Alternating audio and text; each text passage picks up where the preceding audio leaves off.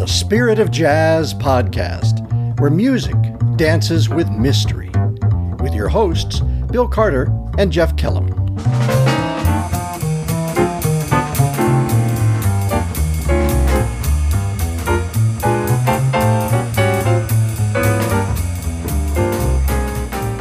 Welcome to episode 3 of the Spirit of Jazz podcast. I'm Bill Carter. And I'm Jeff Kellum, and it's only episode 3? It is only episode 3, but we have many more to go because we have so much to say. Yes, indeed. So much to discover about this unusual music of jazz. What is jazz, Bill Carter? Now, I'm asking that question as a student of jazz, and thou art the professor of jazz. I do not know. It is a tradition. It is a living tradition, so we can analyze it historically, what happened at various places. We can even have our musical tastes frozen in one particular epoch of that time. But jazz continues on. It surges forward like a living stream. You know, I've just been reading Deanna Witkowski's biography of Mary Lou Williams and a family tree of jazz. Yes. And the roots were where? Do you remember? Well, the roots were in suffering. The roots were deep into the suffering of human folk, and out of that expression of the blues and expressions of dissonance, which find their way into the music. And a lot of jazz moves between tension and release. There's something ugly that becomes something beautiful, or something beautiful that leads to more ambiguity or complication. As with a lot of musical composition, this unfolds in real time. And I guess one of the answers to your question, jazz is music that proceeds in the making of it. It's created as it goes. Yeah, and I think about the first word that comes to mind when people think about jazz is improvisation. Mm-hmm. And it's but it's more than just making things up as you go along. There's got to be a foundation. There has to be something that prepares you to be free. Yeah, well, that's true. That's true. Yeah, I just think of that old line from Homer Simpson on The Simpsons, who said one night, jazz, they just make it up as they go along. Well, it isn't just anything. It's more than that. And to be able to create music, it helps if you know about how melodies are constructed, how melody works with harmony, how rhythms can cause the music to evoke a dance in a certain kind of style or form or shape. Mm-hmm. And all of that is kind of the creative tool chest of the working jazz musician. You mentioned the word dance, and before we started recording, I was thinking of the Eddie Harris composition, Freedom Jazz Dance. You take jazz out of the middle of that, and you've got freedom dance, and the freedom to interpret the melody that you hear in your head in a different way every time you play, whether you're blowing a horn or playing the keyboard or hitting the drums. That's true. And our friend Al Hom, when he would teach jazz history, pointed out that after the Civil War, a lot of leftover band instruments ended up in the port of New Orleans. And they would often be utilized by community bands who did not learn by looking at dots on the page. They found out how to make sounds and alter those sounds on the instruments. Think of a cornet, for instance. Then they learned how to blend together, but it was all by ear. Right. I think of, once again, the Mary Lou Williams biography that talked about how she sat on her mother's lap and just played what she heard her mother play. She didn't have lessons, but she had this innate ability. And not every jazz musician has an innate ability. There's training involved. There's, as you've mentioned, composition. There's harmony. There is. And we'll get to the whole training and the internal freedom as well. But I remember also a tale of little Bicky, Bix Beiderbecke, 2 or 3 years old. He would tootle over to the upright piano in the family home and reach up and find some notes and play a song that he had just heard somewhere else. Wow. So there are some people whose brains can process it that quickly, but it's facilitated by learning and studying and rehearsing, and particularly with jazz, playing with other musicians. So you need to know something about harmony. You know, that, okay, there are different kinds of chords, a major chord, a minor chord, a dominant seventh chord, a diminished chord, and then a big fat mess chord. And then each of these chords might suggest other notes that fit, and they might involve a musical scale, something that goes like from a C to a C and follows maybe all the white notes, a C major scale. Now, but as you say that, the first thing that occurs to me is it's easy for pianists to do that because with your fingers, you're making chords as you play. That's correct. But a trumpeter can't play a chord, right? They play a single note and they need other notes. And that might be why a lot of jazz trumpeters or saxophonists or bassists, even drummers, have some piano ability. So they understand how music might get put together. And the great thing about the piano is it's all laid out in front of you. It's visual. Yeah. And if you have the imagination of a Duke Ellington, you can create an orchestral sound by what you play on the piano. Right. So you need to know some of this. I remember a clinic when I was in high school. Phil Woods was in Syracuse, New York, the great saxophonist. And at some point, he invited some student musicians up on stage to play, and they started playing a Charlie Parker tune, and he stopped them immediately. And they looked at him kind of shocked, and he said, "Unless you can play the tune correctly, don't you dare get up on the stage." Oh, wow. Yeah. Now, the other side of that is you can play the tune correctly, but the early jazz musicians would hear a tune, maybe even something like a Sousa March or Maple Leaf Rag, and they would interpret it very loosely. And the first level of improvisation was just doing kind of funny or funky or, certain things with the melody. And if you're playing what you have heard, maybe what you heard wasn't correct to begin with. That's right. That's right. In fact, there is one arrangement that I'll be working with a band this fall that I wrote out, and I realized about the eighth note in the melody is a D flat, not a D natural. So I have to go back and correct all that. Yeah. But that's because I took it off a recording where they had played it wrong. Right. And back when that recording was made, probably they couldn't just push a button and correct the note. Oh, that's right. That's right. So what are they doing with jazz? I mean, that's a good common question. What is jazz? Jazz may be a verb more than a noun. They're jazzing something up. Yeah. I think interpretation and invention probably lie at the heart of that. Later on, others, Wynton Marsalis would say there's always a quality of swing to it, that the rhythm kind of pulses in a certain way, which is fine if the rhythm is 4/4, but if you go to Latin music, if it swings, it's going to swing in a different kind of rhythmic feel. But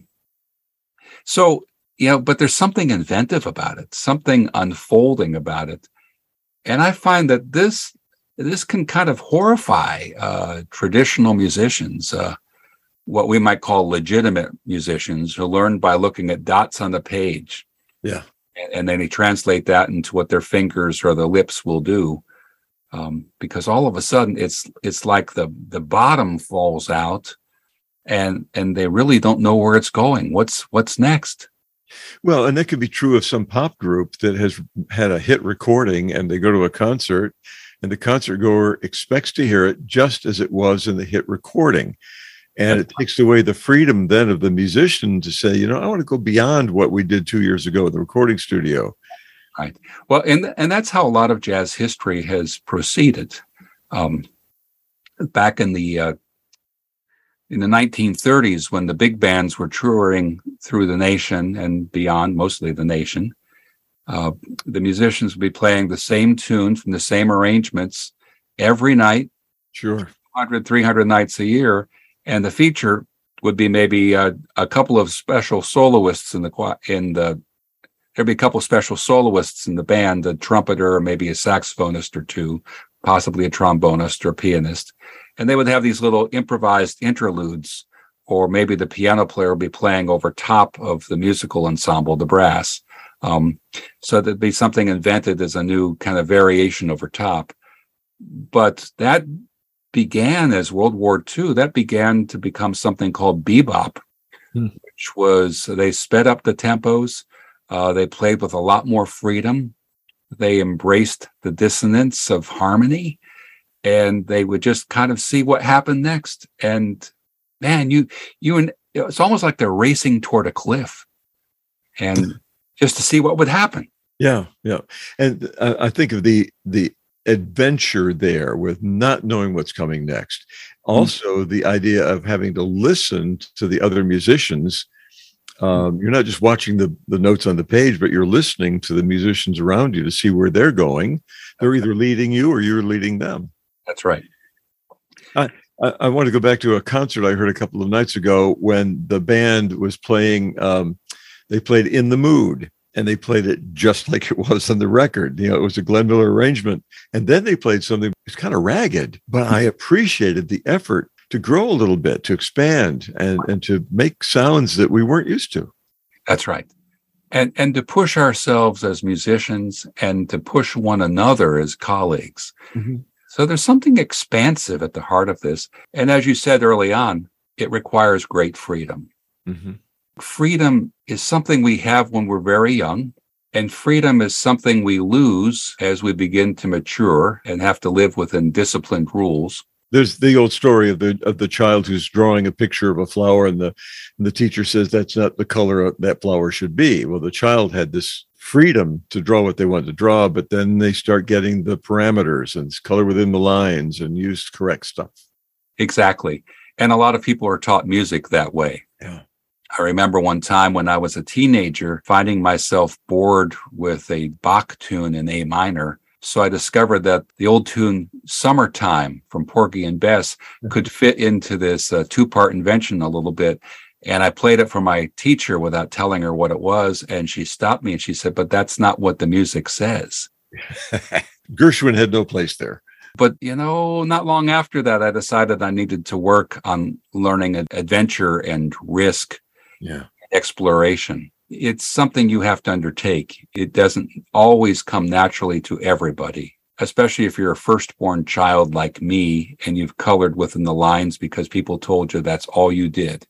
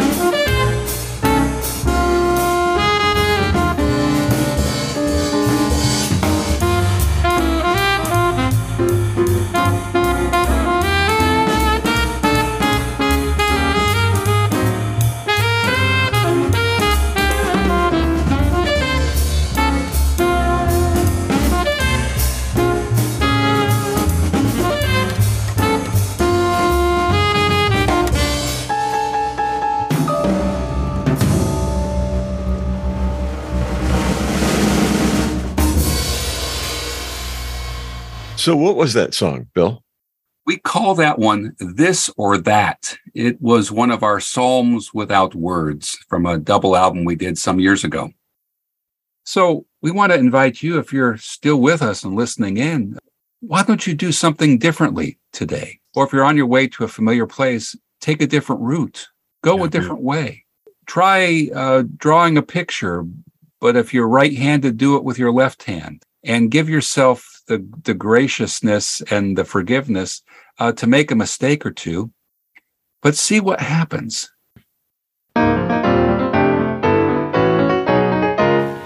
Thanks for listening to the Spirit of Jazz podcast. This is a production of Presby Bop Music. To find out more about Presby Bop, our music, concerts, and recordings, please explore our website at www.presbybop.com. And send us a note telling us what you think about the Spirit of Jazz. We'd love to hear from you. Check in with us again next time. I'm Jeff Kellum. And I'm Bill Carter. Thanks for tuning in.